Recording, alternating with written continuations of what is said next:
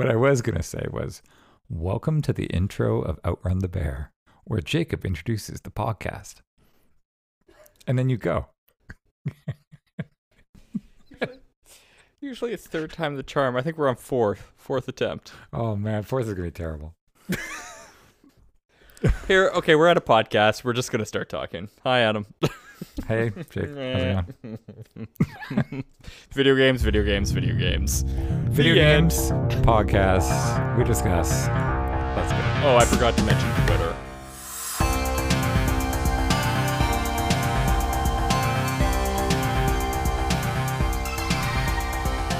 Welcome to Outrun the Bear, episode 12. This is a podcast where Adam and I discuss video games and other things while we outrun. Hey, that's me. I You did mentioned me in the intro. I did. That's good. I especially like the beginning part, the middle, and the end of your intro. They were all solid. I looked at your face, and that made me laugh. Wow. Yeah. Wow. I mean, we've come far. I'm just being honest. So what have you been playing? I No. look. Professional intro number 6. How's it going, Adam? It's going really well. I've played a whole bunch of games over the last little bit somehow, and I'm here to talk about them. Yeah. Well, that's great because turns out. Wait a minute. Am I I am on too. that podcast again? Perfect. Yeah. Hey, listen. I'm so I want to talk excited. about Paper Mario. I want to talk about A Wolf Among Us. I want to talk about Obra Dinn. But all these pale to my new to the game that you really want to talk about. the new So let's- greatness. And this is like, let's start with that one because we'll just preface it with your disappointment in me. I mean, we'll go a lot of places. Yeah. We're gonna I feel stop like at different disappointment in me stations is when expressed we in talk. every episode. Wow. No, it's Uh-huh. not at all. There's a level of disappointment. I don't think people see like the true disappointment that I know and can kind of cut I think through it's more envy. your I think your you're- I think podcast you've got it voice. backwards. I think when I marvel at your ability to just like, I have 4 minutes right now. I'm going to fill that with playing Mario. Jake is also going to talk today about Mario 64 and how it was more important to play that than play a game with me. But that's okay. That's a story for. Also, Adam is going to leave for that segment. He's not even don't going even to wanna be here for hear it. I'm just going to talk about it. He doesn't want to hear anything about it. He's still pretty That's right, upset yeah. about it. No, we're going to talk about some games. We got a few games to talk about, and we'll talk about the PlayStation 5 release maybe, and how that kind of correlates with the Xbox and our thoughts there. Yeah. And, so let's get started. How about we do something unprecedented though? We're going to start to talk about the games that you've played. Let's do it. Ooh, all right, let's do it. Well, I finished Heroes Quest. I became a Great game. hero. I've done that too, like 25 years ago. Yeah. Yeah, it Way took to catch me. up. It took me. Yeah. Yeah. Well, I wasn't really the hero kind for Right. so many years, and then I just I was missing it. But man, alive. Sierra Games, that score, the end score, I feel like it's always so much lower because you have to do everything so perfectly to get the perfect score. And we got 492 out of 500, and I was like, that's a good score for a Sierra game. So for the kids at home, this Heroes my Quest game, recollection. this is like a game from 1988. Yeah, 8, I think. I think so. Something like that. Yeah. Yeah. So, you know what? And it was great. And I played it with a friend. We did the whole Parsec thing, and we just kind of shared control, took over. Yeah, great way to play an adventure game. Yeah. And it was a great way just from sharing. Like, he had played it years ago. You're obviously like when it was released, and so he was more familiar with it than me, obviously. But it was just a great way to play it. Now we're playing Heroes Quest 2, so we jumped into Heroes Quest 2, but instead of playing the original, there's a company called AGD Interactive. They used to be called Tierra Entertainment, and they got a fan's license to remake classic Sierra games in kind of a more just updated graphics, things like that, and maybe even more updated interface.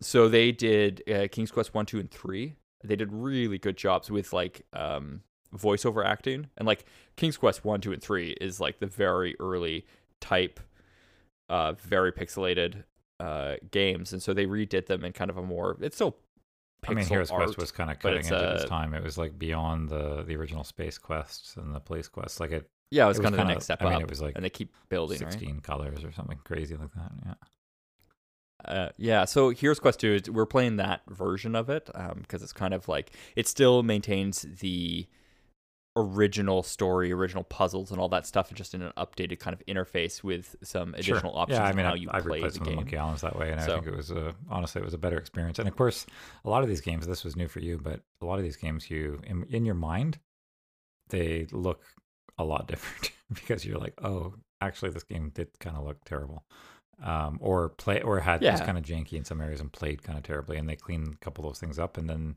it's kind of more of what you actually almost remember it to be, right? yeah. It's so we started playing Heroes Quest 2, which It's great.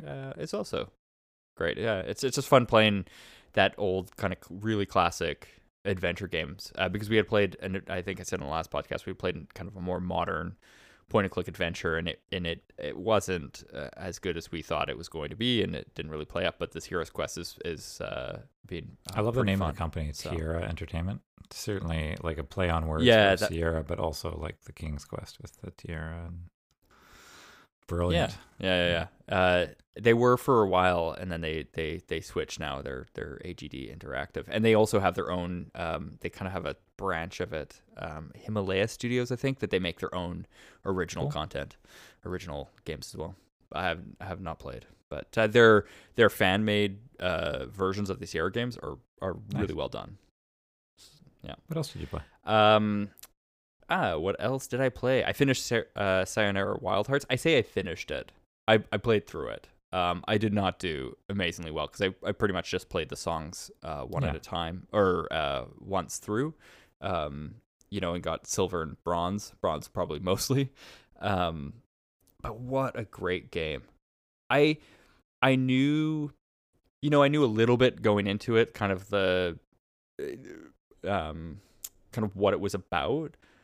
But it blew my mind. It was just really well done. The music was great, and like it felt so good controlling, because it's a I mean, what do you call it? It's I call it an interactive music album, or interactive album, I think is what they kind of describe it as.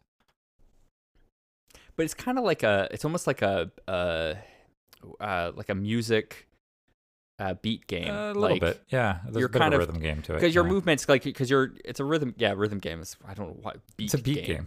We're just gonna call them beat games now. It's a beat. Yeah. It's a beat game. And when we beat a what the game, we'll kids are call calling it we these rhythmed days. that game. No. Jeez. I can't believe I couldn't come up with a rhythm game. Anyways, it kind of is because you're moving through an environment, finishing bosses, and it's mostly moving back and forth or timing your A button to the beat. Yeah. Right. To do the action, and mostly you're moving around to collect like hearts and stuff like that. So that in itself is kind of like the rhythm. Yeah. Part of it. But it's so good. I mean, listening to the soundtrack just kind of outside of the game. I haven't done that yet. It's actually, just a great I thing to listen to. I meant to, and I know I will, and I should just if you can remind me kindly after the podcast, I will add it to my playlist. Yeah, that was a neat game. We didn't talk about it too much, I think, when I played it because you hadn't played it yet, and I didn't want to really dive in. But it was, and now I don't actually even know what to dive into. But I remember sitting and playing it from beginning to end, and feeling like I stepped away from a pretty magical work of art that somebody put together, and a really strong musical album. And to the point where I looked it up and like, are these people like actually producing hits or something? Like, they're actually really good. Yeah. Yeah, it's totally worth it. It's an hour. It was like an hour, I think, to go through the whole thing. Just kind of straight start to finish. But the idea is that, of course, you can go through and replay songs and try to perfect them and get a better score in them. But and I probably will. It was because it's really hard the first time. I was telling a friend, I was like, I'm terrible at this. I'm getting bronze like every time, and he's like, yeah, because. I mean, you kind of have to know what's coming. Yeah. know what's coming to actually get through it. I think so, good, yeah. But I remember seeing this game when it was revealed on a Nintendo indie showcase. Didn't really know what to make of it, right? And you saw that thing. You're like, what is this thing that you're looking at? And it's so good. It's just such craziness in terms of its art and like what levels are. Yeah, this great. is a crazy one it's where really it's well actually done. part of the Apple Arcade. So for Mm-hmm. Yeah. if you don't want to own it, you can certainly play it for $5 for a month and unlock the whole arcade and be done with it, which is what I did. Yeah. And it's pretty good. Yep. And then I played Donut County, which was on my Also list a to solid play, game, which yeah. is also solid, quick game, but really fun. Just like Katamari Damacy, like a small version of that, kind of a little indie game of that, was great and very funny. I thought it was pretty well done. and All the dialogue fun, and the just a goofy game. raccoons and all that stuff. Yeah, very goofy, but Kind of pretty just good. a story-based game, right? Uh-huh. Without there's not a lot more to it, but it was definitely enjoyable to play through. Yeah, there's like pretty minor puzzles in terms of the holes. Like at first you kind of think, oh, it's just like literally gathering things up, making your hole bigger to get the larger items. And then there's a few times where there are little puzzles in the order of things. You have to fill your hole with water and then use that water to catch a fish or something. And yeah, there's little things like that. So, but it's fun. Yeah, it was great. And then you can leave the room for this. I finished Mario 64 from the 3D All-Stars game. And I think I even said in the last podcast I was going to get this game. It was collectors only. I don't know. The game I was going to play is probably Sunshine because I haven't actually really played that as much. And then Just jumped into 64. I ended up starting to play Mario 64, and I was like, whatever. I know the beginning of the game so well, so I was like, whatever. I'll just start playing. So the you just kind of you fell into a well, is what happened. Yeah, I really did, because once I had started, like, I'd get all 7 stars in a world and be like, well, I'll just work on the next world. And then once I was like 50 stars in, I'm like, well, I kind of feel like I have to keep going, and I kept going and it kept going, and of course, last night I got all 120 stars and finished Bowser, which I have to say, it's still a great game. It still was a lot of fun, and I was worried about the end game being super difficult. Definitely the last world, which is I can't remember what it's called, something rainbow. It's a frustrating level. I found it super frustrating. It's the only level that I died so many times trying to get through that thing. And then Bowser, I can't remember. Have you played it before? I've only played the beginning of it. I haven't played it much further than that. Okay, because like the Bowser bosses, there's 3 of them, are always the same. You have to like grab them by the tail and like throw them at a bomb. I'm terrible at timing that. I'm so terrible. So the last boss is like trying to circle him and trying to hit a specific bomb, and the last kind of section of it is more difficult because the platform is smaller, they're further away, and there's only certain ones available to you. Man, I threw him many a time and did not kill him. It took me so long last night to finish it. But anyways, Super Mario 64 is finally complete, and I can finally say that I actually completed it. I was surprised to see that I must have played a majority of that game in the past, because there wasn't anything that was a big surprise to me. Everything seemed pretty recognizable. I never owned a 64, so I've only ever played it at a friend's house or through emulation, but I know I've never actually 100% finished it or even finished Bowser off in the last fight. So, but everything seemed familiar enough that I was like, oh, well, I've played most of this game in the past, but it's finished. I finished it. So I'm putting that down, and I am moving on to a game that you harassed me about, called Hades, which I bought kind of impulsively. Even my wife was like, it seems like you're buying a lot more games now that you but Adam pressures have a me to podcast buy about it. video games. And I was like, well, it was on sale. I have a podcast to maintain. I'm just joking. And yeah, and I said, and Adam scares me. Hardly. But I did play it. I did start playing it. This was before I finished Mario 64, so I will get back into. I'm gonna do it. I'm gonna get into it, and I really did enjoy it. And I know you don't really want to talk about Hades because you want me to get into it. Yeah, I wouldn't mind you have diving a into larger it discussion around it. I'll say a few things, but yeah. Preliminary. I am enjoying it. It felt really good.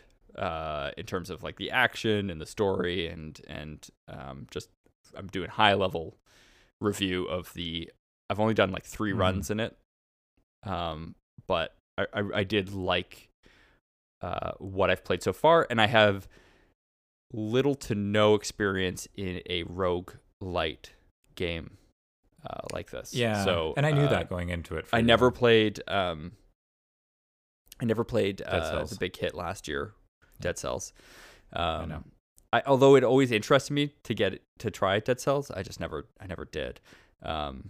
But this one, everybody's playing it. I wanted to get in at the same time. I So think it's kind of an I feel like exciting I'm already time to falling play, behind right? though. Like kind of getting in when everybody else is kind of excited about it, and so a lot of people are talking. I find I think we talked about this in the last podcast, but kind of hitting that, or we have in various ones anyways, hitting that wave sometimes is kind of like a cool experience because you kind of get the art and the pictures, and you can kind of talk about it with other folks. And we have another friend that's playing this as well, and it's I think the way I kind of tried to sell to Jacob was like, this is a roguelite kind of for everybody. And I'm not like a big roguelite guy or anything. I've played Dead Cells and really enjoyed it, but most of these I can't really understand, like Binding of Isaac and other games like that. I just never really got into or tried for that matter. But this one is, it's got so much story that I figured you, Jacob, you just couldn't avoid enjoying it. And it has somewhere in the neighborhood. I'm hearing people talking about like they're in like their 30th or 40th run or whatever, and they have yet to hear like a repeat in dialogue. There's like over 20,000 lines of recorded dialogue, and and we'll dive in a little further when we've both kind of got a little more experience in it. But there's a really cool documentary on it from a YouTube channel called NoClip, and I think we should link that at some point. But the cool thing about the documentary is they got in before they actually even released the game. So Supergiant Games, so the same folks that made Bastion and Pyre and Transistor. Yeah. And so this NoClip fellow who puts together some pretty darn nice documentaries. And I don't know what his experience is, but I suspect it's kind of crowdsourced documentary. So he's doing this kind of bit of his own passion. I think he did one. I got onto it because he did some interviews with the Doom creators as well. And it's like a 7-part little miniseries that he's got on his channel for Hades, and he literally goes to through the launch because they launched with the Epic Store, if you recall. And I remember immediately putting this on my list of games I wanted to get. Was it an early access, or was it just like advertised? It was literally like one of the very first games that ever showed up. So when they did the Game Awards last year, and they announced the Epic Store, they which if you can believe it, Epic Store has not been around for that long, right? It was probably about a year ago, and this was their big thing. And so for Supergiant Games, they were kind of taking a risk launching it on this platform because they were exclusive there, right? They didn't have Steam. They didn't have it on Steam for a long time, right? And actually, right now it's only on PC, and it just launched on Switch with their 1.0 release. And because they're a small team, they can only sort of really push out to one platform at a time to get it right. Anyways, I think we can go on and on about this thing. I have been thoroughly impressed by it, and I know that because as I've gotten older, I find myself I can't generally sit and play a video game for very long, and this one's one that I'm having to pull myself into bed because I got to stop playing. It's very enjoyable. I've got a bit of a hot take on this company, Bastion. It didn't click for me. I've heard that. Yeah, I've heard that for a few people that didn't like. They liked the art style. They thought it looked cool, and it didn't click for them. I haven't actually even tried it. I played it. Yeah. Oh, you've never played it? I played it because everybody raved about it, and I ended up with it on Steam at some point. So I was like, well, I better play it. I did finish it. I ultimately didn't get it. That's got a narrator. I thought it was neat. Yeah, it's got a narrator, and the narrator's kind of neat, and the kind of concept behind it. But I was like, okay, I wasn't like a super fan of the action. And you can kind of see a bit of that in this. I mean, I guess it's that isometric. Yep. Is that what you call it? Like it's a kind of style.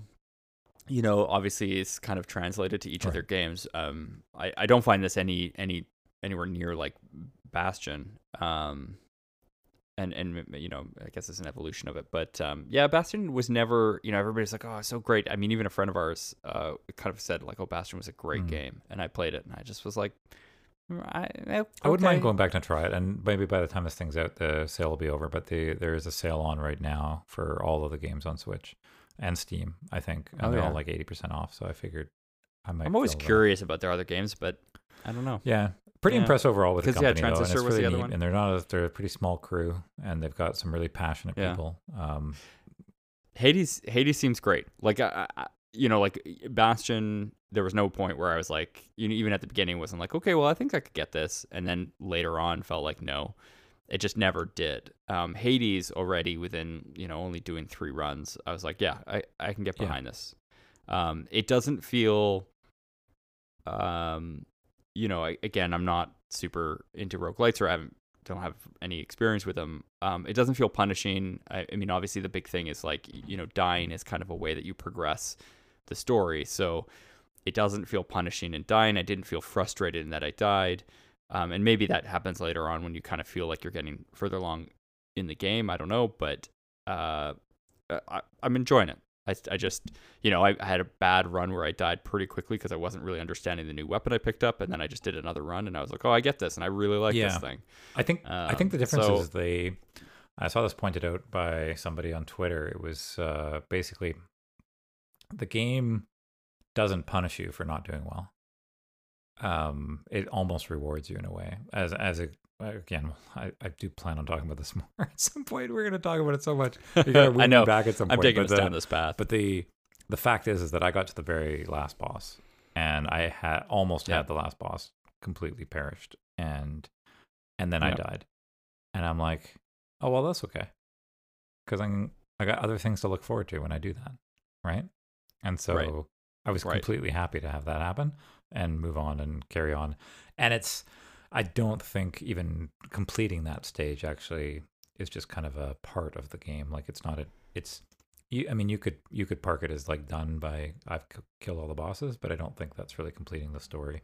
And the amount of sort of conversation you have, and anyways, we'll park it. Right. We'll dive in later. Yeah. But it's an exciting game. I think I'm so excited about it because it's one of those. It's like a Hollow Knight or something where it's just a really well polished game from a smaller studio, and it's picking up steam. A lot of people really talking about it and enjoying it, and I'm really happy for those folks to have success. Their hard work's definitely paying off. Yeah. And I would re-promote the documentary. I think it's really cool to see how a small team can put something together like this. Yeah, we'll be sure to tweet it. Very cool. In our Twitter. Yeah. Anything else you played? No? Oh, Outer Worlds, you're still playing that? Still playing that. I feel like I'm very close to the end of that. It's going very well. Not much more to say that I've already said. I'm still enjoying it. Getting near the end, I think. Although I think that there's an expansion that was already released, and because I'm on Game Pass, I think I have it.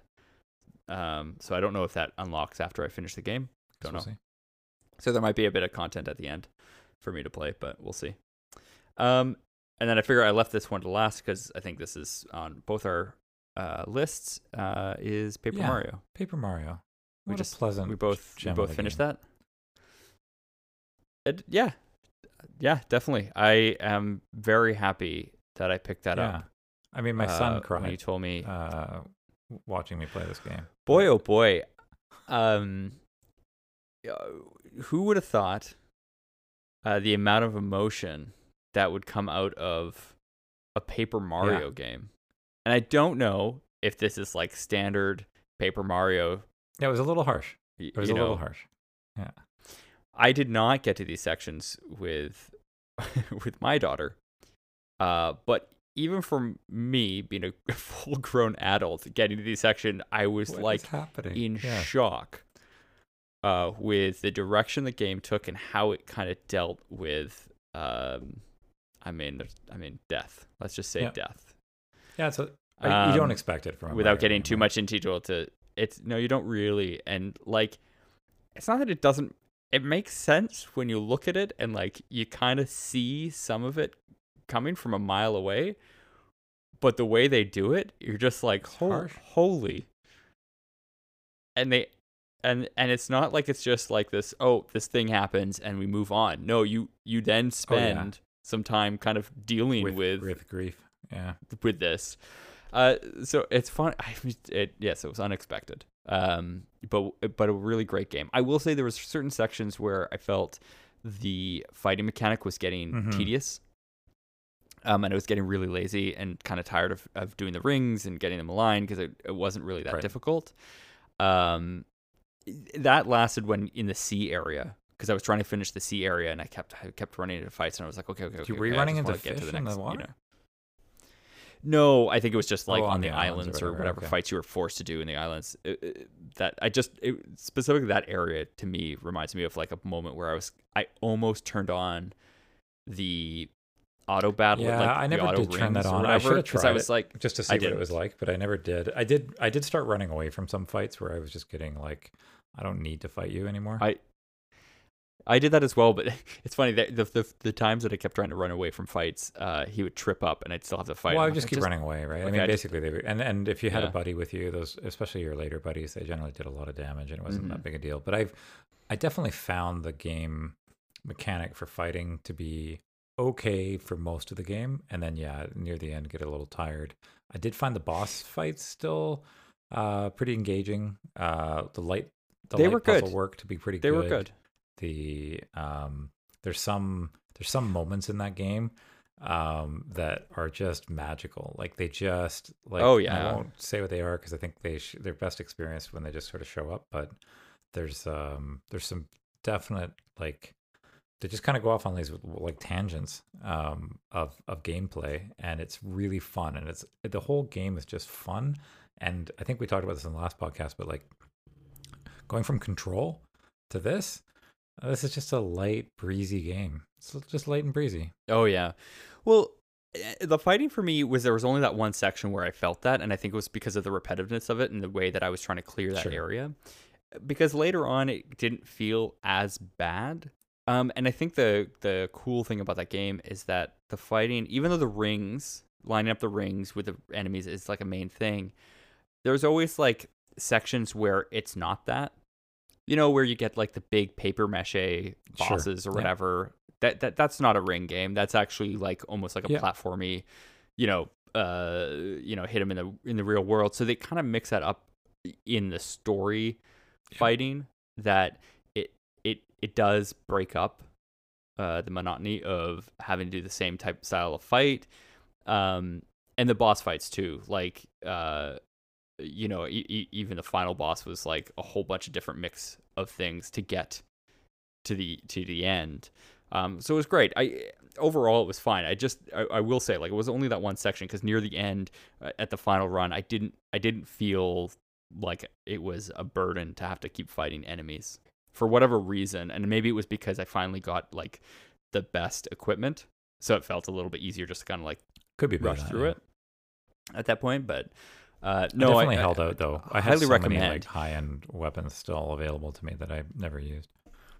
Yeah. Oh yeah, same. I always have this problem. I had this problem in Breath of the Wild. I'd get like a really good weapon. I'd be like, oh, I better save that for the fight. And then you realize at the end, realize like, well, why did I save that? Like then I just don't even. I think I literally could have always never used my main hammer and just always used the special equipment and probably been just fine.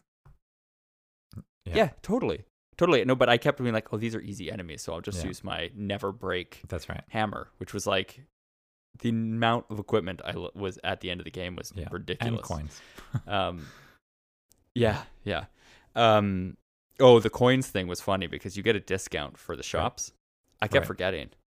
I was spending full price on everything. And at the end, there was a trophy for Princess Peach who was 75,000 coins, and I had 65. And I was like, oh, I gotta find 10,000. This is after I finished the game. And I was running around and I was trying to figure it out. I finally got 10,000 coins. I got there and I went, wait, what's the discount do? And it was 35.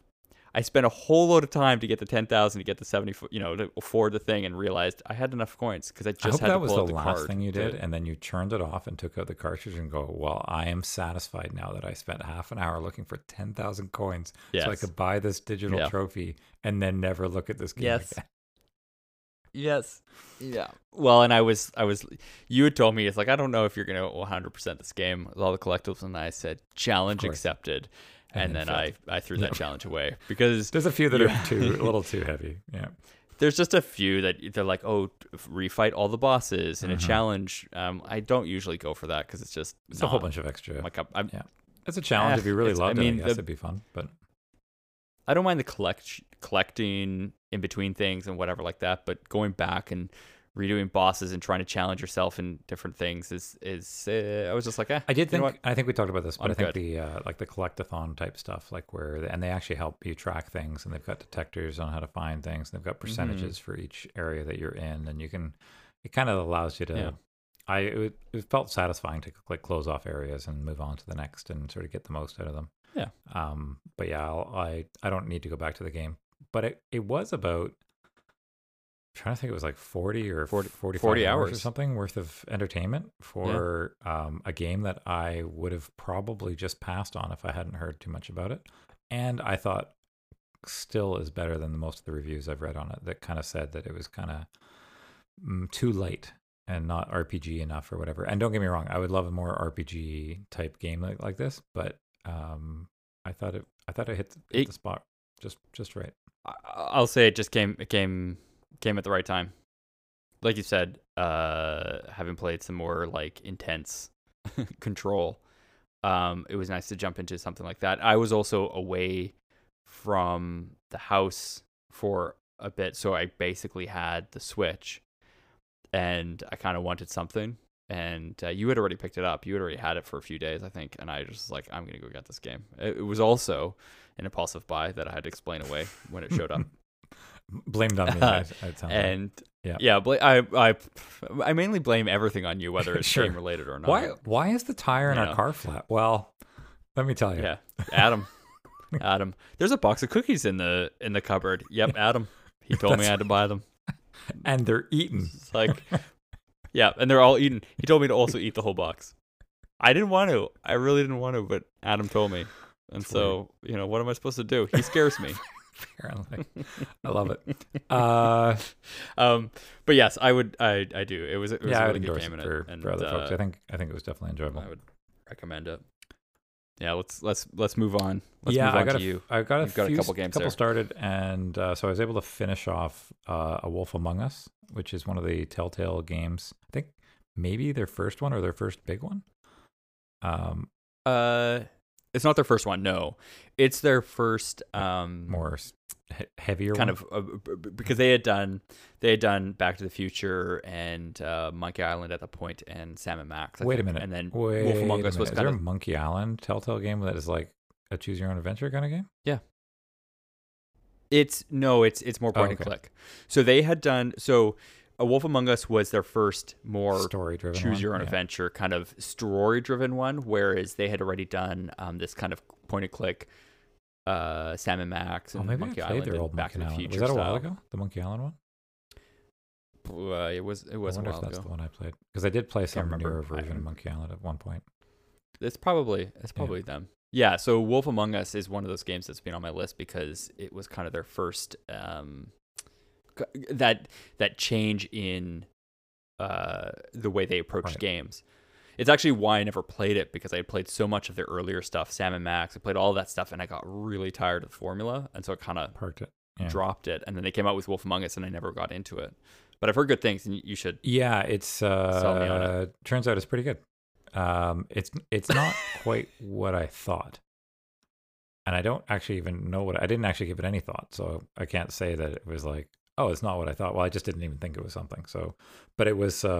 It's all, and this isn't a spoiler by any means. It's all based on like fairy tales. It kind of reminds me of that TV show, also never watched, around like sort of modern day fairy tales, and fairy tale characters living in the real world. For the life of me, I can't remember the name of the show at the moment.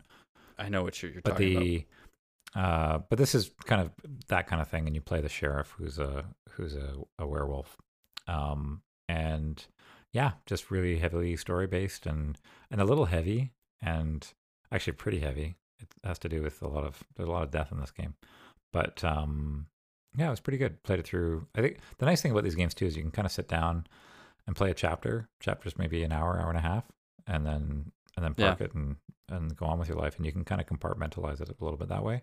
So I find them really digestible.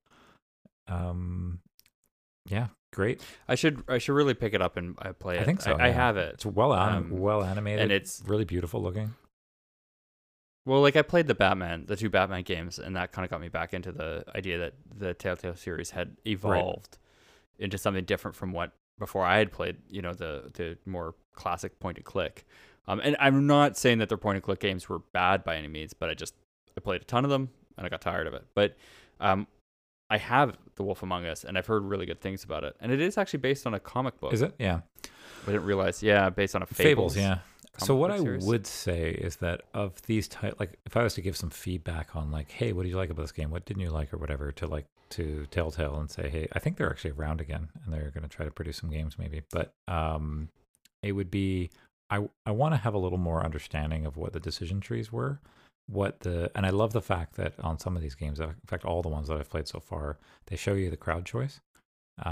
So you understand of the decisions you made, what the majority of people made. Does it do that with The Wolf Among Us as well? It does do that, but it only does it for like maybe like 4 things in a chapter. And I'm kind of curious on a lot of them. So I kind of like to know more of the tree. A cool version of that is in, and it's the very first game that I played that I think I played it before Batman was, is it called Being Human or Become Human? I can't remember the name of the game. Detroit. Become Human, yeah. Become Human. So that game, once you finish a chapter, actually gives you a whole tree and shows you every single branching path that was possible. They don't tell you the things that you didn't do. They don't tell you what those things are. They just show you that there were other options available and other paths that you could have gone down. And so obviously if you hit up against a major decision tree, you know which path that was. Like, did I shoot the guy or not shoot the guy or whatever. But kind of knowing what those were and kind of I think would add some replay value potentially. I will say that my suspicion is that Detroit Become Human has more paths than the average game, and that's why they reveal that to us, because there's a lot of value I think in the replay that tells you a lot of angles of the story that you just can't get from one playthrough. And I don't think A Wolf Among Us is as much like that. I think you probably get.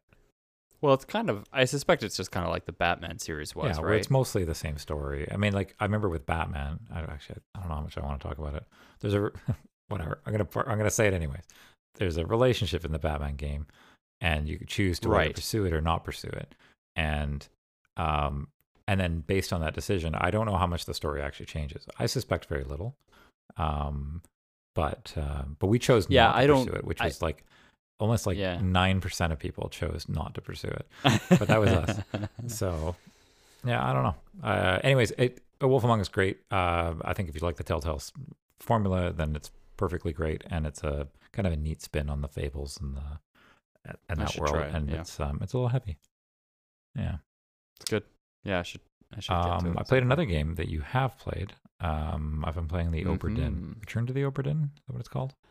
Return to the Obra Dinn. What a weird game. And what a great game. What a clever fellow who made this game. So I think we talked about this briefly, but just as a refresher for anybody who's interested, this is you were an insurance adjuster, and you were going on to a pirate boat. And a pirate boat? Is it a pirate boat? I guess to be determined. Yeah. No, it's not a pirate boat. But anyways, so the people. It's transporting something. It's just like like part of the East India Trading Company. Yeah, or you're something, right. And essentially the boat. Well, I mean, I don't know the whole story yet, but essentially you're kind of gone on to sort of figure out what happened. And you get a little nifty tool, which is in the trailer. It's a little stopwatch, and you can go back and see snapshots of what's occurring. And it's so funny because I think I actually knew this, but I didn't clue the two things together. Is that I'm like, as we started playing it, I'm like, this kind of reminds me of Papers, Please. And and I think I even mentioned it to you, and I don't think you said anything. Why. But Papers, Please, what an amazing game. Where you play like a border guard agent, and you have books at your disposal that will help you decide whether or not the documentation and the stories that people are telling you are correct for allowing them to pass through the border. And there's a bit of a narrative around how important it is for you to sort of stay compliant so that you can, help support your family and whatnot. And so that was kind of an interesting game that was a very different take on like most games today. And then this game is just like another step in that direction, just kind of an odd direction. And the amount of like detective work that's required to sort of put things together, whether it's detecting accents of voices to try and place people, or names, or references to somebody saying, "Oh, where's my Frenchman?" or something, right? Like, so like just the way the dialogue is and what people refer to, and trying to put two and two together. And you really need to when you solve something, you kind of say, well, you have to identify who they are. You have to identify kind of what they were doing and sort of how they died or what happened to them. And I think trying to put all those things together. And the way the game works is that after you've put together 3 correct stories, they lock those in. And then that kind of, I feel like, and you know better than I do, and you don't need to, maybe don't comment on this, but but as you go, I feel like those become kind of the building blocks to helping solve the other ones, because at least those are known anchors of like truth, right? So I can help leverage those to tell stories of what's happening to other people. The one critique I could have, and I think actually there's 2 maybe. One would be that I think they could have allowed me to label things. So I could say, this is character number 43. So just let me label him number 43, so that when I don't have to so now I'm in a spot where I know who character 43 is, but I have to go back to other characters who I know character 43 killed this guy. But right now, under that person's ledger, it says unknown. So I would rather be able to just solve for 43 and then fill in that. So then I can run around and say, well, 43 killed these 4 people. And then I can then slip in, like once I've determined who 43 is, I'll just flip that to their name. That would be helpful for me, because then I'm not going through and re-investigating my own thoughts. Yeah. And secondly, and apparently he's already commented on this, but would be to be able to probably just live and work at a certain juncture in the game. I feel if I could just live and work out of the book that I'm building, which is the story, rather than having to wander around the boat and explore further, that would be kind of nice. I kind of get why they don't do that, but at the same time, I don't know. It's there's a lot of wandering around. Anyways, I'm about. I'm probably about 2/3 of the way through. I feel like the ending's probably kind of. I've got a whole bunch of people that have the same jobs that are very difficult to. There's like a section there. You're probably at the toughest. I think I am too. I think they're all the 3 star like there's guys like a really tough. Yeah, it's a really tough section, and then it bounces to like the last few are just going to fall just a into couple place, of guesses. They're going to fall into place. I talked a lot about this in our year-end review last year. Because it was my. Go back on this maybe there'll be some hints. It was my. It was my game. It was a game of the year for me. Because it was just the most unique experience I had that year of like, wow, this was so amazing. It was so great to play with my wife, and she was picking up things, and the number of like, you kind of enter it, like you said, listening to the audio and going, these are the clues I need. But it's so much more than that. It's so much more about the environment and looking at it, and you're directed towards the key people that in a scene, and you're like, okay, I'm looking at these people, and then you go revisit the scene, and you're like, wait a second. If I wander around this door here, what's this guy doing over here? Yeah. Like, oh, these guys were in the scene, but they're nowhere to be in this other scene. What happened to them? How am I supposed to know what? Wait a second, there they are. Like, you have to be so observant of like where people end up. And no, I really did enjoy it. Yeah, I didn't. Yeah, I talked to my friend about this a lot, because he jumped into the game because I labeled it my kind of game of the year, and he was actually more disappointed with it.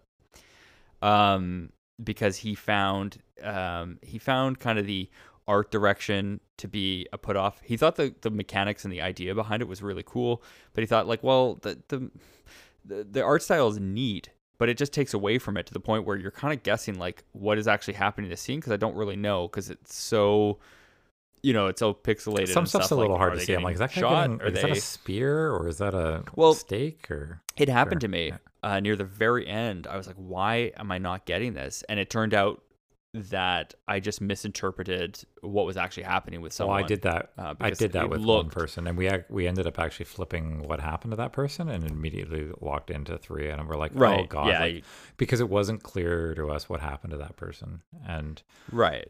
And that'll happen to you. And so that's what Yeah. he felt like was he didn't feel like it was the best of he liked the intention. He didn't like the full implementation of it because he felt like there was stuff that was being held back by it because I get it. It was I'm with arbitrary. him. I understand. But for me, it was such a cool game. It was such a cool game to play, and I had such a good time just sitting on the couch in the evening and just diving into it and just trying to solve this mystery and just like looking at these things and both of us working together because like my wife kept pointing out things. She would like, "What about this?" I'm like, "Oh, I didn't even think Yeah. about looking at So that." I will say and this game is definitely an excellent co-op game because for exactly Yes, that reason, and I think definitely. it's an experience you can Yep. share and enjoy together.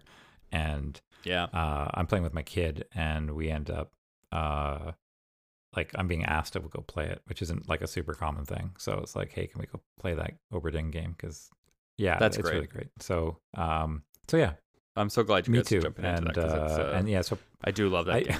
I do feel like we're gonna hit up against a harder notch in it, but Yep. it seemed like it was like easy right out of the gate, and then it slowed right yeah. down to like I don't know what I'm doing, and then you start kind of piecing some things together, and then it got a little. Then I was kind of in like the honeymoon for a minute, and then Yeah. I can imagine we're gonna slow right down again. Anyways, That's exactly how it feels. They really do set you up to be like, this is pretty easy, and then you immediately go, "Oh, sorry, what am I supposed to Right. do with this?" Like, there's literally nothing in here because you Yeah. kind of assume some things, and then yeah. but I started really putting I mean, near the like end, a number of things together where I was like, okay, well, like all of this type of person look like this. Like they all wear this type of Right. thing, or maybe they're in the rooms that they say that they're in, like, or whatever, right? So like that kind of stuff. That's the easy ones, I think. And although it wasn't really easy right out of the gate Yes. for me because I didn't quite clue in right away. But anyways, right. I'll just say it in the very last step. In order for me to like keep track of things, I had a notebook. well, that's where I I've was gone now. I was Yeah. keep literally basically pencil I and had to paper. be writing Yeah. things down to be like, okay, like what am I doing with these people? Like I know these things, so obviously, yeah. Yeah, it's very useful. That's I great. did. I started another game called Hades. Oh, I haven't heard of this. Okay, Tell me so more. this is it's like a roguelite. Let's take a break. We'll be right back.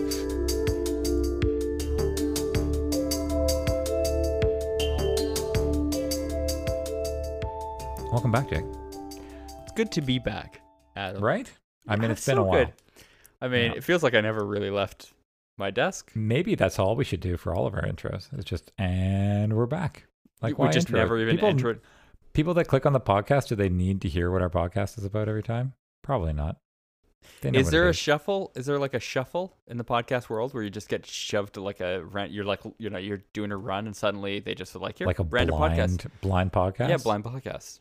Is that I a mean, thing? that could be a thing. I think it's coming up right now. Because that would be We just- weird if you had blind podcasts and you just Do you heard remember going, on the "And internet, we're like back." 1,000 years ago, maybe 1,500 years ago, on the internet, they had these. They had like web rings, and maybe you don't, but there were these things called web rings, and essentially, like in order to kind of get your site to get some traffic, this would be like a GeoCities type of website. And you would kind of sign up for a ring, and then you become like part of the hobby ring for aquariums or something. Mhm. And you would literally insert some code to have like, go to next website kind of thing. Like it would take you to another similar type of site, Yeah. and there would be a random button there. I think that's what you're thinking of. I think pretty much. yeah, I think it's exactly what it was.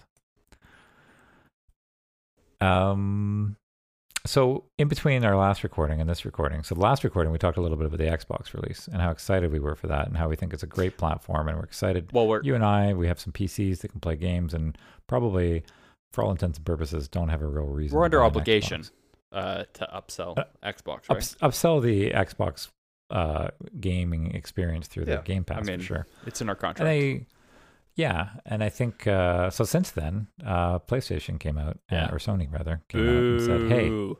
we got a system too, guys, and we're gonna sell it to you, and it's gonna come out on November 12th, and we're gonna announce that it's gonna be available for pre-order tomorrow, and then we're gonna just all the retailers are gonna go, guess what, guys, you can order it right now, And then you go to it's gonna order sell out before the You could pre-order even- could even Yeah. like." In what world? So here's my question for pre-orders: in what world is it that we're living in where I can't just put my name in a queue and just be done? Why do I have to line up at all of these different realtors? Can I tell you? or Can I tell you realtors, what world we live in? retailers? It's this You- world. It's this one. Yeah, it's this world that we live in that you can't do that. I don't know if you. Well, I just thought I'd bring that to light. That's the world we live in right now. So I don't understand why there isn't a queue for. I'm honestly surprised that it What- sold out. I guess I'm kind of sold out. I mean, I Are guess you it's really? a little bit. So what happened to Why? it? Wait, Xbox did. Have you not heard about all the graphics that it has? No. So I clearly, okay. Hang on a second. Yeah. What happened with Xbox pre-orders? Same thing. Yeah. They Same sold out too? tomfoolery. Oh yeah, Oh. absolutely they did. Of course they did. Oh, okay. But here's It's the all thing, the though. It's scalpers and stuff, and like so apparently Sony, and maybe this is maybe a US only thing, but apparently Sony, you could literally get into like a lottery, and they would just email you and say, "Hey, we got one for you. Just when you get a minute, log in, put in your payment details, and it's yours, jeez. and you'll get it at launch." So that's kind of neat. But even what's even more neat is if they did that on a wider scale. Like, why not just say, "Hey, I guess the problem is that as Sony and Microsoft, I still need a brick and mortar distribution in some way. Right. And I'm not going full. I don't want to alienate those guys yet because they helped me sell a bunch of tickets. I was going to say games, physical games, and it's become. And maybe we're not quite there yet. But in my mind, like, why are these guys not just cutting out Best Buy and Target and Walmart and Amazon? Like, just sell direct. Why wouldn't you? You're big enough. You've got an infrastructure for shipping. Like, if you don't have one, build it. Seems like a thing you could do. Yeah. I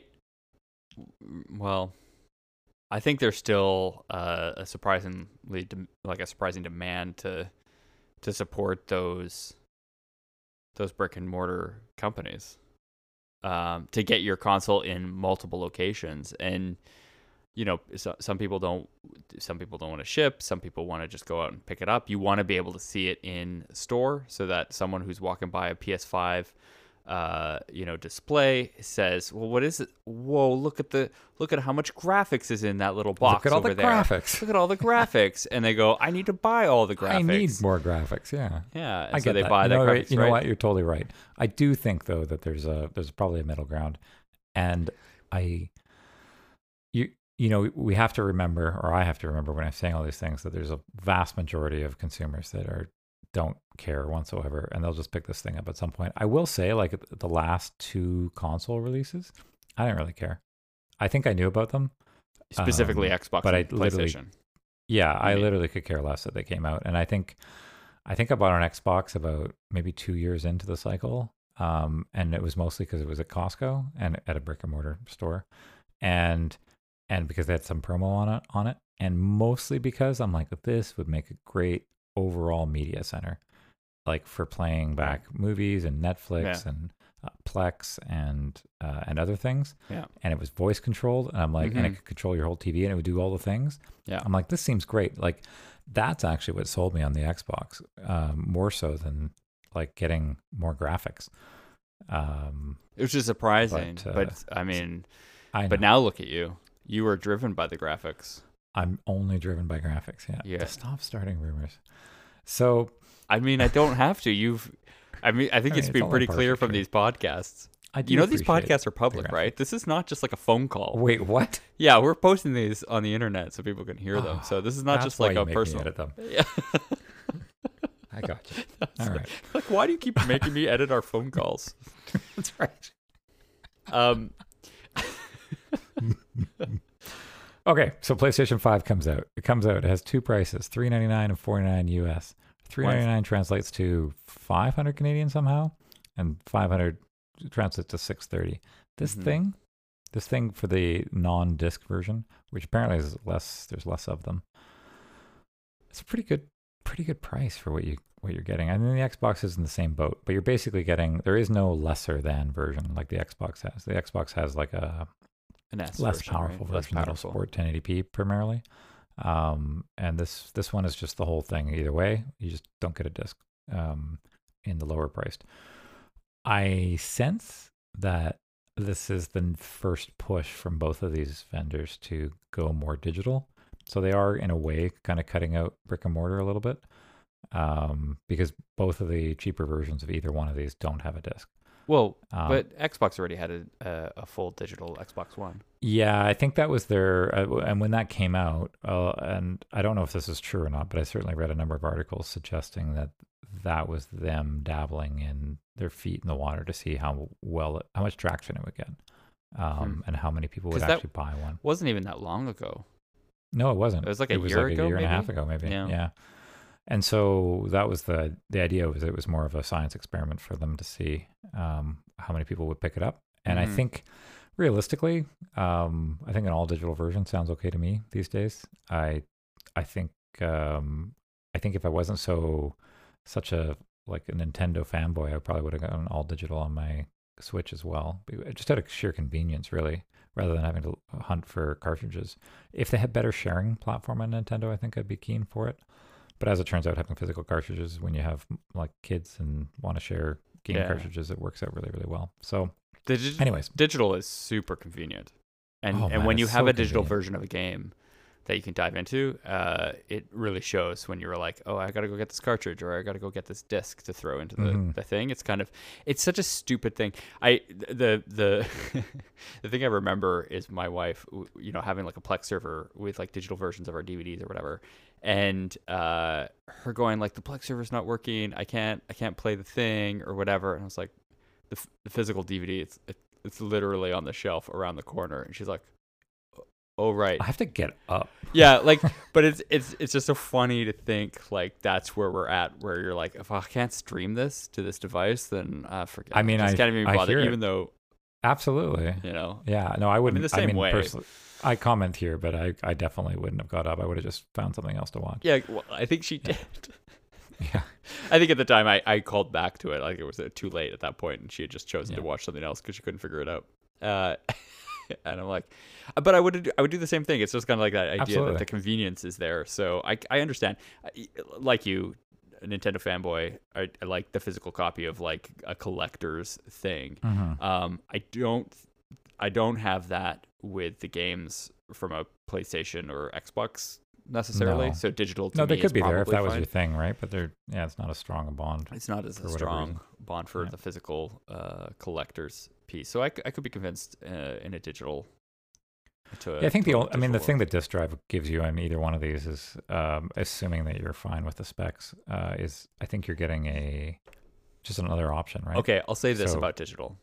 The thing that worries me about digital, or the idea of only having digital copies of games, is what does that mean for the future of me owning that digital game? And digital stores still today aren't they can die. So what does it mean? Like I went all digital, or my plan was for the Wii U era was to go pretty all digital. I didn't do a lot of physical. I wanted to do a digital kind of gaming experience. I got an external drive for it, all this stuff. But the idea is like it still exists today, but what happens when that eShop closes? I better make sure that I have all those games downloaded and I can't download them again. And now I realize it's maybe a little bit different, and maybe that eShop isn't going to close. I don't know. But the digital ownership of a digital game, it makes me concerned a little bit in these things. Yeah, because you're almost like renting it for a period, right? Well, you think about like same with Apple. It's happened with Apple with movies. People go into their thing and suddenly the movie that they bought suddenly disappears. This happened to me with Rock Band. I remember I bought a bunch of games Right. for that Rock Band, and then I went to go Songs, you re-download mean? them, and they're like, they were licensed for a period of time, and you can't have them anymore. Yeah. And I'm sure it's in the fine print somewhere, but of course you don't read this when you're buying them. And that's the problem with this digital. Like, we haven't really solved for that thing. And Yeah. you could argue, well, okay, well, these games that I'm getting digitally, like, they're not going to go away. Like, your Steam library, PC is probably the most solid. The games will disappear from stores, but you still own them. Like, I know the Fallout series went in and out of availability, for instance, like the originals. And I remember GOG just gave them away for free because they're like, we're not going to have them in a month, so just take them. And so we got them for free, and then you couldn't get them anymore, but they're still in your account. You can download them. They have the installs, all that. That's fine, but you couldn't actually buy them anymore. So you don't really hear that in the PC world, but that's kind of the concern. So if it's a game that you want to own and you think, like, you want to maybe go back to that game, and I think that's why Nintendo, for me, like, physical copies is like an important thing for me, especially in like the franchises that I feel so strongly about, like Zelda or Metroid or Mario, that I want that physical copy so that I always have that to go back on if the console. I bought Animal Crossing digitally, which was I did too. Yeah, Mostly, and I don't regret it for a moment, to be honest with you. I think not it was even the for best a decision. moment. Nope, 0 moments were regretted. But I hear you. I think Steam's a good example of a platform that has stuck around and continues to not be a problem for you. And it's mostly because it can carry forward, and PCs handle things a little differently. I'm hopeful that we're going into an era with the newer consoles that aren't Nintendo, because I think Nintendo's still in the dark ages on so many things that they are going to allow. Like, my understanding is the previous Xbox games, and there's actually, I think I saw some YouTube channel videos pop up about them. There's no games they can play on yet, but people have review consoles, so they've been testing backwards compatibility, and they've had no problems with it. And so the thought is that maybe your library will start to come forward, and maybe you'll pay. I would imagine, because they'll find ways to try and pay for things to happen, is that you'll pay an extra. Maybe they'll do a revisit on a game, and they'll allow you to pay $10 or $20 to get it into a maybe a higher, maybe textured packages or something like that. Now, to be fair, there's tons of games on PC that just never get revisited ever, and if they were to relaunch them, maybe they do the same thing. But yeah, I guess my hope is that we see a little more longevity, and I don't think Sony, and I mean, Nintendo's not going anywhere either, but they're just a different company in the way that they handle some things, and they close down some of their online services. Well, the hope is that, Nintendo's gotten to a point where the eShops are a platform that can exist going forward. Like, if you think about the PlayStation, whatever it's called, PlayStation Store, you still see PS3 games, you still see PS4 games. Like, they coexist. And Vita games. And now you don't in a Nintendo eShop, but you kind of hope that the back end for the Wii U and Switch eShop is in some way similar, so that it can maintain that eShop for a long time. I don't know. I mean, Nintendo is always been unique in the way they handle these things. So it's, the Wii shop is closed, right? I haven't gone back to my Wii to look, but the Wii shop is closed, so you can't actually buy Wii games anymore through that eShop.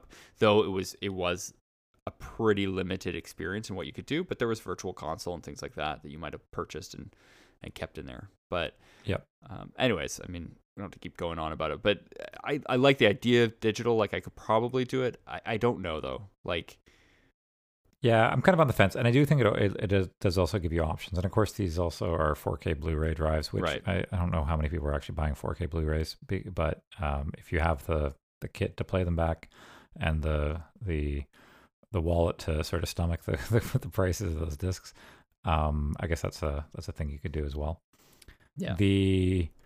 But the pricing, I think, is pretty good. So if you think about this all digital version for 500 Canadian, and you compare that to the PlayStation 4 Pro or the Xbox Series X, I honestly I mix them up all the time. But whatever the older X was, that's how much they sold for. So sure, it's a premium price for a console because they were the sort of the pro versions, but you're getting a substantially better machine. And I think the teardown on both these machines I've seen is like they're selling them well below what their cost is to build them currently. And I suspect there's a curve there, and they'll start to become profitable at some point as the tech sort of. But these things are running cutting edge stuff. So it's interesting though, right? Like, I don't actually know.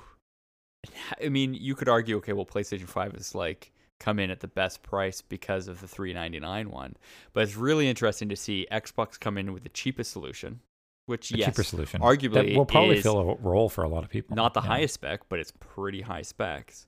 Yes, and then both of their top tier consoles the same price. Or the same price, yeah. And then, but what you have is you have that same hardware without the physical drive in kind of a midpoint. So it's an interesting like spread of costs for these consoles across the two companies. It's to me it doesn't I don't know. It doesn't scream as like one has won over the other in this pricing. Well, you know what's going to be great battle. is Digital Foundry will garner millions of views. Digital Foundry being a YouTube channel that does a lot of tech comparisons and like all sorts of aspects of games and compare them against different platforms, PC to Switch to Xbox to PlayStation or whatever. They're going to garner tons of views for people comparing the performance of whatever latest game is on PlayStation 5 and the latest Xbox and then the other Xbox. And at the end of the day, like they're going to be so close in their visual fidelities. Like it just, I don't know how much it's going to matter. I don't know how much they measure frame rates and gameplay a little bit as well, but I think that's for the most part. In any case, I think the pricing's pretty decent. I think it could have been higher. I think PlayStation maybe got a bonus because they had Xbox release theirs first. Right. I am curious to see. I think that rumors have it that they're producing about 80% of the disc version and 20% of the digital, and the digital's a little harder to come by. I think it's the one that sells out really quickly when there have been sales released. And that one they got taking a big hit on because I'd imagine the parts for the Blu-ray drive aren't, whatever the difference is in cost here. So, anyways, kind of an interesting thing. I think they both compete against that higher end Xbox, which is kind of interesting. Yeah.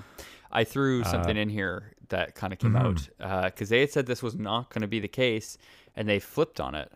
So Spider-Man and Horizon Forbidden West are actually coming to the PS4. They will be available. Yeah, and you for and I PS4. talked a bunch about that. Yeah, like, when do you do that cutoff, right? We literally last episode we were just saying like, oh, it kind of feels kind of a bummer that they're not doing this. That there's no transition period.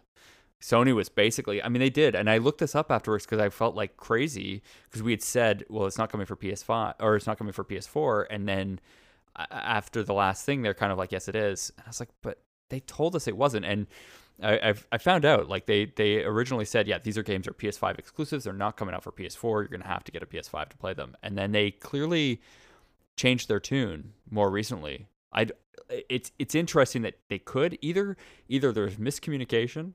Because when I looked it up, they literally said it wasn't for PS5, which is surprising that they could, Spider-Man's coming out this year, like in only a couple months, right? Yep. So it seems a little surprising that they could just suddenly be like, oh, you know what, we will make it available for PS4. Because I know you can tune down graphics and things like that, but developing for two separate consoles and just making that decision last minute seems like they probably always had that plan. I think they probably already had it as a thing in their back or they were pockets, maybe. building on PS4. And Horizon Forbidden West that's not coming out anytime soon. That's like a next year game, right? It's a next year game too, and I was surprised to see that they're saying it'll be PS4. I mean, I'm happy for it. That one actually surprised me a little bit, and it'd be interesting to see if they delay their PS4 release or something just to try and garner more PS5 sales or something. Because I think in the end, as good a deal as I think the console actually is for like the value for entertainment, what's the real compelling reason to buy one today? And it's not the software, right? Because there's nothing. I mean, there's a few launch games that wouldn't be available elsewhere. Yes, you'll get slightly improved graphics, but unless you have like a 4K TV and some other stuff going on, like what are you actually really getting out of it? And I was kind of looking at my shelf here at a couple of games that I haven't opened. What's that? Have you not heard about all the graphics? I did hear about the graphics, But that's the clincher, right? Like if I get like a little more, I'm not getting any different gameplay. No, It's just really, I almost feel like I'm in a PC and I'm getting a newer version of my PC, and that's enabling me to, get a slightly better frame rate. And I think we're still seeing options in these games, and this is the thing that kind of gets me with both these consoles, is we're still going to see options in these games to get performance mode over like a fidelity mode. Yeah. And it's, I don't want either one of those. I just want a mode. Just play the game in the one mode and have us all have the same experience. God of War did this, where you could play it in 4K or you could play it in 1080p, and you could get somewhere between like 30 and 50 frames per second, or you could get a locked 30 in 4K. And I flipped back and forth between the two a few times, and I just ended up playing it in 4K because I liked the locked frame rate better rather than the frame rate jumping around. Mm-hmm. But we're not there yet. Like, I think the latest graphic cards that came out, and I think we mentioned this as well, is like maybe those are getting closer to being able to do 4K properly. But what they put in these things, we're almost like I feel like we're a generation away from 4K at 60 frames per second, which is kind of too bad. Anyways, first party games, kind of a strong lineup, I think. But at the same time, Miles Morales, I feel like it might just be like a really big DLC. Well, I mean, but be the same kind of Spider-Man game. If you got a PS4, plays on PS4, I'm gonna end up Sackboy, no interest. Demon Souls looks amazing.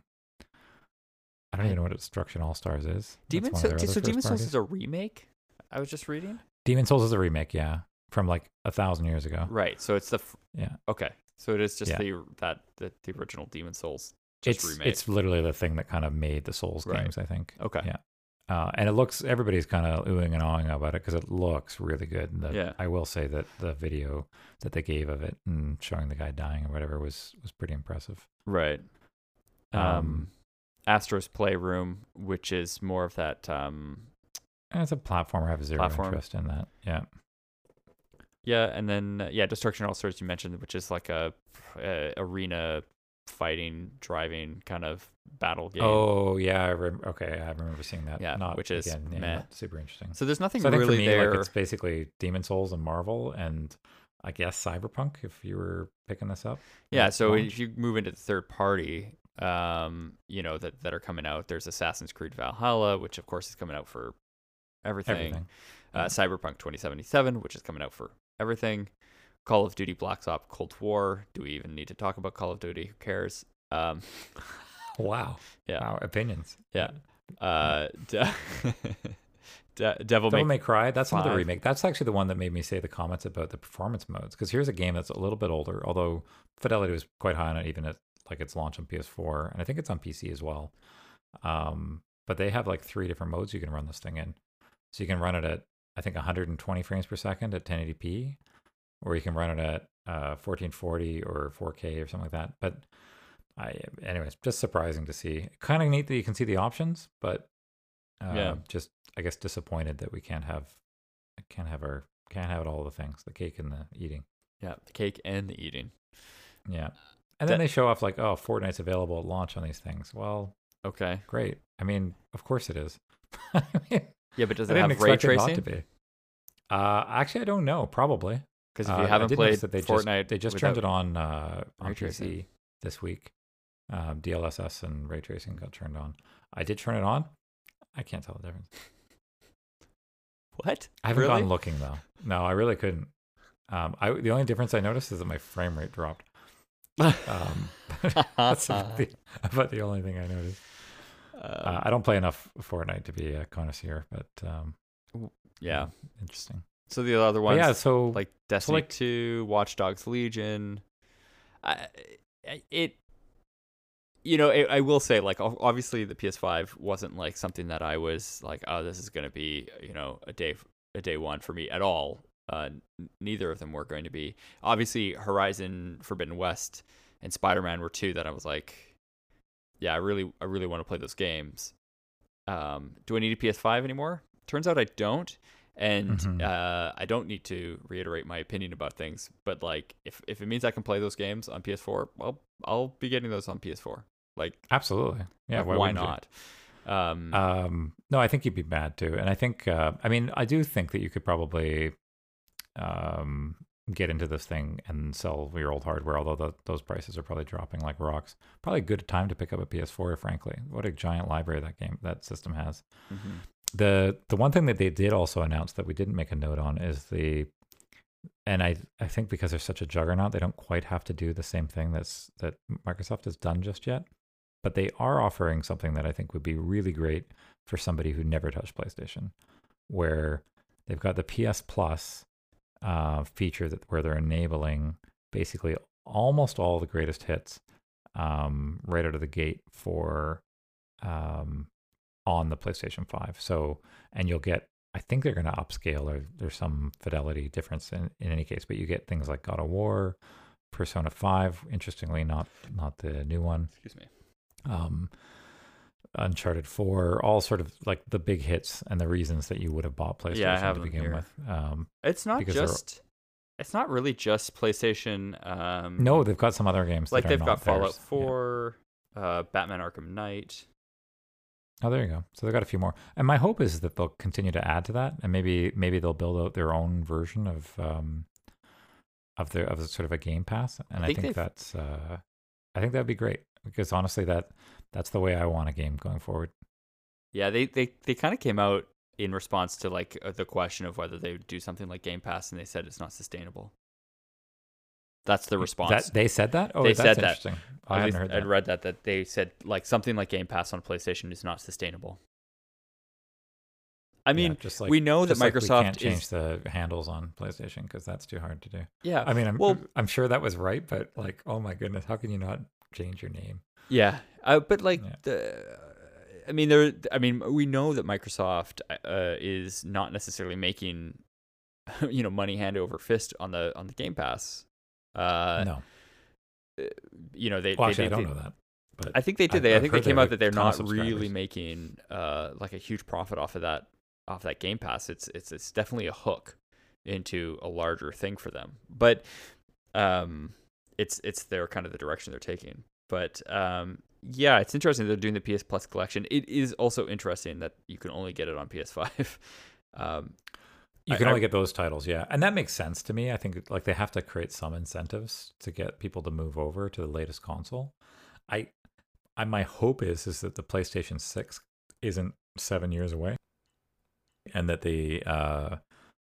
that after, I don't know, maybe 4 years, or whenever there's a reasonable window of a technology bump, that they just introduce a PlayStation 5.5 or a 6, and that's just like or they just drop the number, and they just start calling it PlayStation, and you just have the latest PlayStation, and whatever one you have just plays the games at that fidelity. Yeah. And I mean, the iPad's no different, or other, like, our computers are no different, where you just get It's like more tech, right? Because we know these games can scale.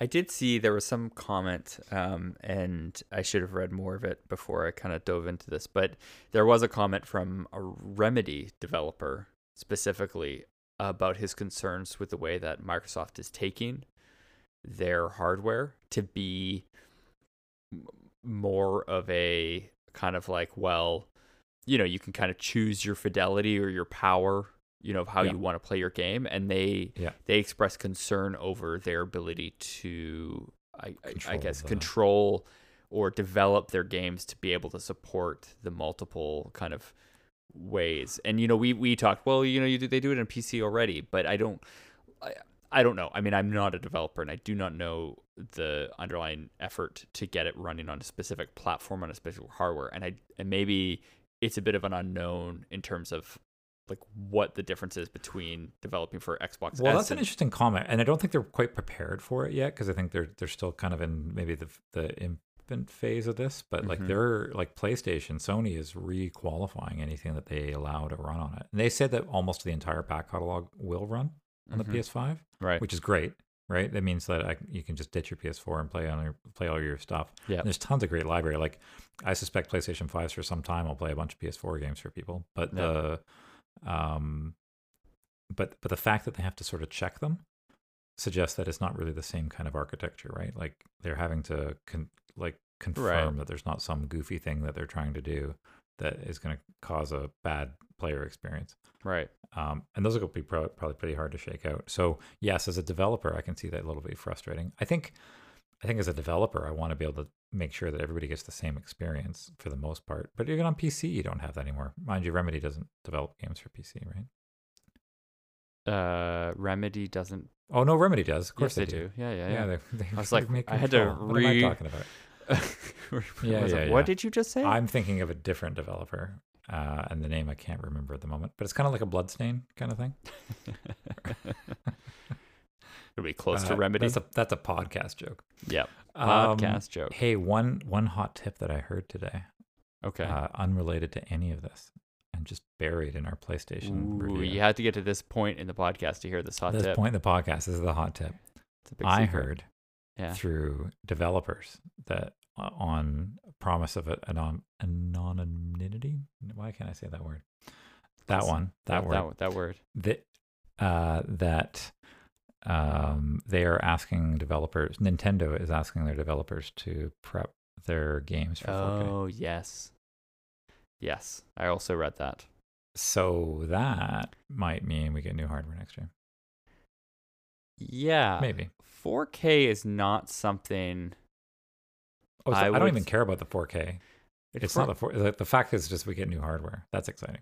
Yeah, it's interesting. It's just interesting that 4K is the thing. I wonder if, well, I mean, who knows, right? But it's not the thing I think of when I think like, okay, the Switch, needs an upgrade. But no, man, the Wii U is on the first like HD Nintendo. Yeah, and 1080p had been out for a while. Like if you remember, the Xbox 360 ran 1080p. Yeah, out of the box. Yeah. The Wii U came out after that. Or the Wii came out after that. Did it? And the Wii U came out, and that finally had 1080p. There was a giant gap in but time. the Wii had motion control. Well then, I mean, you're right. And my grandparents everywhere were playing bowling, so yeah, exactly. Can't fight that. You needed that in 1080p. It's a weak argument, I know. No, I don't care about the 4K either. What I do care about is that we're getting some new tech, which probably means that there'll be some new hardware, and maybe we'll see a revision, and that's kind of exciting. And whatever that means, I'll be excited about it. Right. Yeah. Also, for people that do have 4K displays, and I think I've said this before, like the game can be scaled to 1080p. Like that's fine. But give me the UI crisp in 4K right. if I have a 4K TV, because it just makes everything look better. Right. Yeah. Yeah. I mean, it's kind of like what they did with 3D Mario. They upscaled all the UI elements in so that your Mario 64 actually, right? You could, it looked good. Yeah. For that game. I mean, they did it with a lot of stuff in that game to make it kind of work, considering how old that game is. Yeah, I fired up the Mario Galaxy, and that looked pretty good too. Anyways, that's that'll be interesting. It'll be interesting to see how. I think this PlayStation will sell well. These things sell out. It's a Christmas season. People want to get the latest things. I think PlayStation's still got tons of life in it as far as like PS4 goes. Yeah, it's it's a decision for those fortunate enough to be able to score one, I guess. Yeah.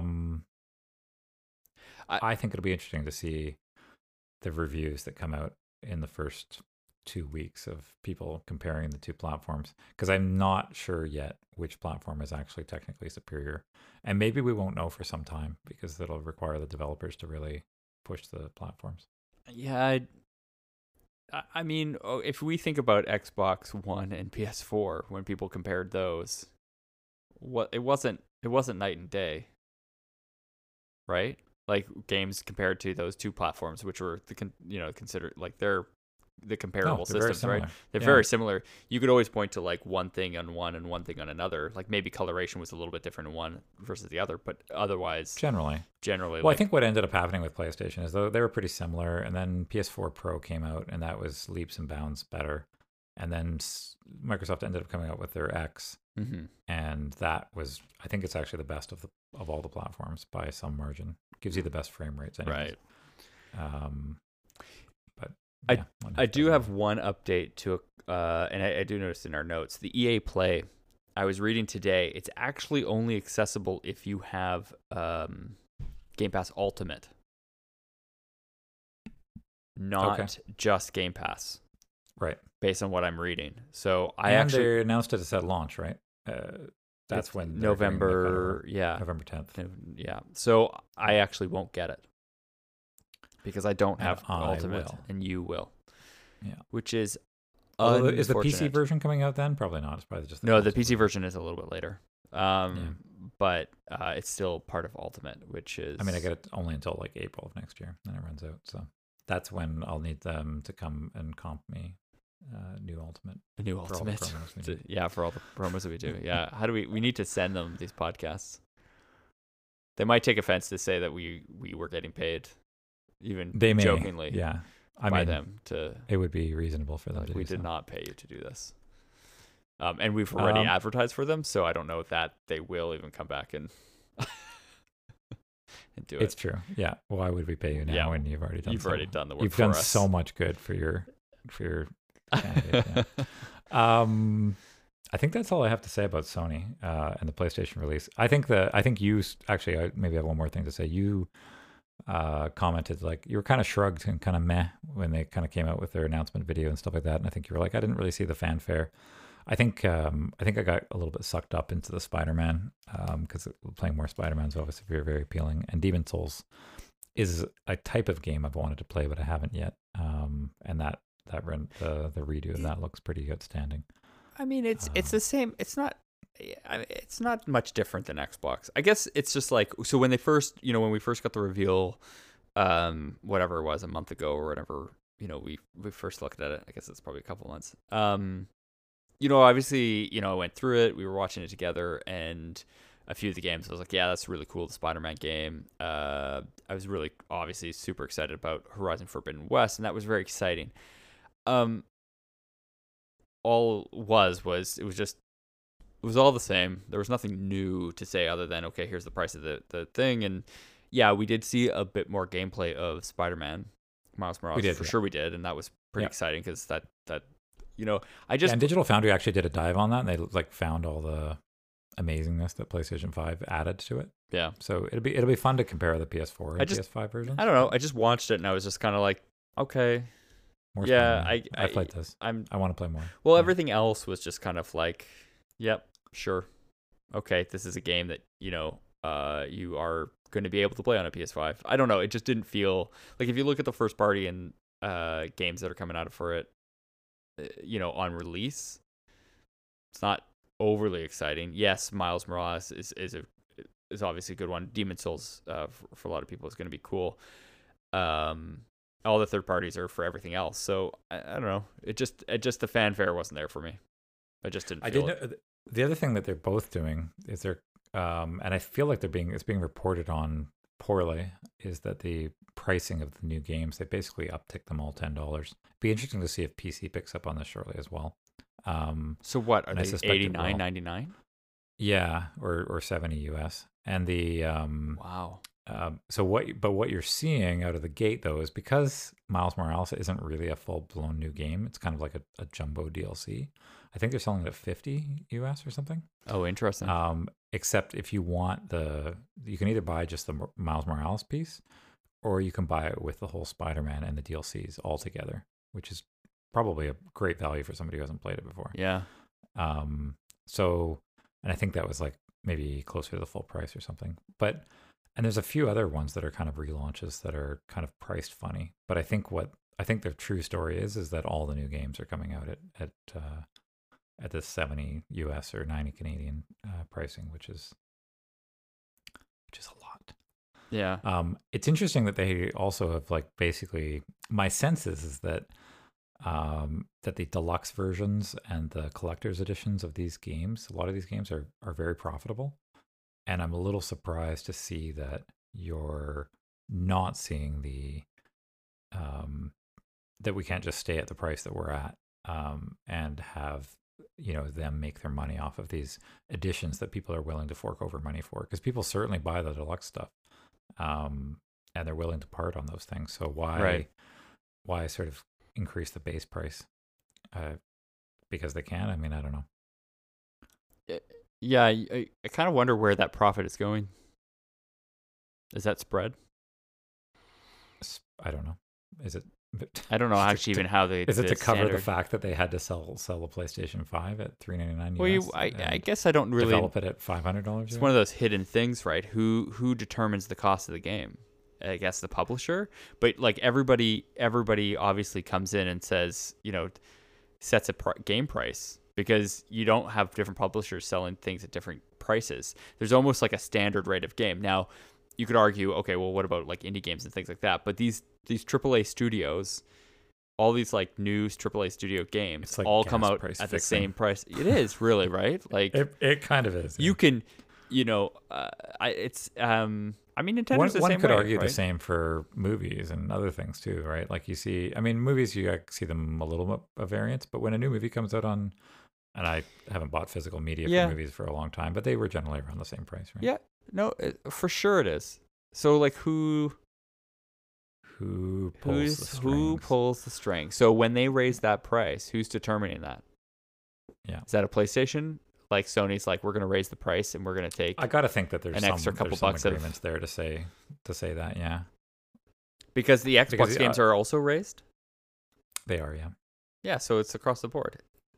Yeah. And now we're gonna see Switch games go up. I think also For the next Xbox has done a platform. bit. Maybe I do have more than one thing to say. I think Xbox has done a much better job at being a little more transparent on what's going to work, and that you can. I think they've even got a name for games you can buy today that'll just translate well into their new Xbox platform. Right. And PlayStation's kind of. It sounds like they've got the backwards compatibility, but they really haven't come out and been very clear on what does what yet. Gotcha. So there's still some gray areas for stuff.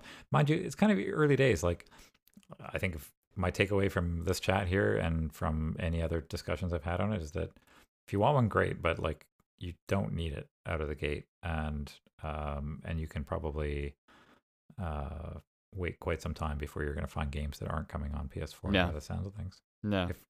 If a game mid-year next year that's a big blockbuster is doing PS4, might be a bit. Yeah. Yeah. But I can play Last of Us 2 on PlayStation 5, so Oh, can you? yeah, up-resed. And I can play Last of Us as well, actually. Yeah, definitely through is the what that game needs PS is an up-res. So just Yeah, just it to needs get through more it. scariness. Yeah, more scariness and more. Actually, pixels. can I get this game on PlayStation, like the original PlayStation? That's Yes. where I want to play these games. I don't know that would help because I think like early. The polygon, actually, the dogs jumping out in Resident Evil. Yeah, freaked me I out, still so. think early Resident Evil would. I don't know that I'd still be able to play that. So Maybe today I could. Maybe after my experiences, maybe I could do it. We should do some science. this is the. Well, that was a good chat on Yeah. PlayStation there, Jacob. I am. This is like the very professional ending to our podcast. We like to I wrap wanna- our podcast up very professionally. Yeah, I don't think we actually even do a very good job of wrapping up. No, if you've got but- tips on how to wrap a podcast up, Yeah, I'm all ears. Jacob, I think, already knows how to do it, but he's just letting me run the show here. I'll just want to thank all our listeners for tuning in and listening to us ramble for a very long time. You can Agreed. catch us on Twitter at Outrun the Bear. Please, follow. Follow and Tweet us retweet suggestions. our tweets. Yeah, I noticed retweet. actually this week, Jacob, I noticed Yeah. some people retweeted my tweet. And They you know, did. and I took control this week and I posted something on our Twitter. I was You so did. excited to do it. You did. It was But you know great. what I think it was? I think I used a hashtag. I think that's what did it. Oh, More probably. hashtags. But then I think a certain acquaintance kind of liked it, and that triggered also Other people. yeah, You're other right. people from his to then Yes. see it, and then they were like, "Oh, Hades, we're all doing Hades," and then Yes. that grew. So like we just got to tweet. I just got to stop calling people twits, or tweeters, or twitterers. Yes, You Jacob seemed called really people twits. offended by that. I mean, You're I like, just "Are thought you it was really going to funny. call people are you, twits?" Are you really doing calling That's why her- there was a question mark. I asked my Yeah. wife about it too, and she's like, "Well, you put a question mark. It was just like a funny thing. You were trying to figure out what to call people." Yeah, And I was really like, funny. "You didn't say twits, period." I was like, "I know." Hello, Like, so it twits. should be funny. Yeah, hello, twits. I am I just coming thought- out with a podcast soon. Yeah. All I right, just folks. outed myself for being the one who does those tweets, and I should have not. So I could have blamed them on you when people questioned them.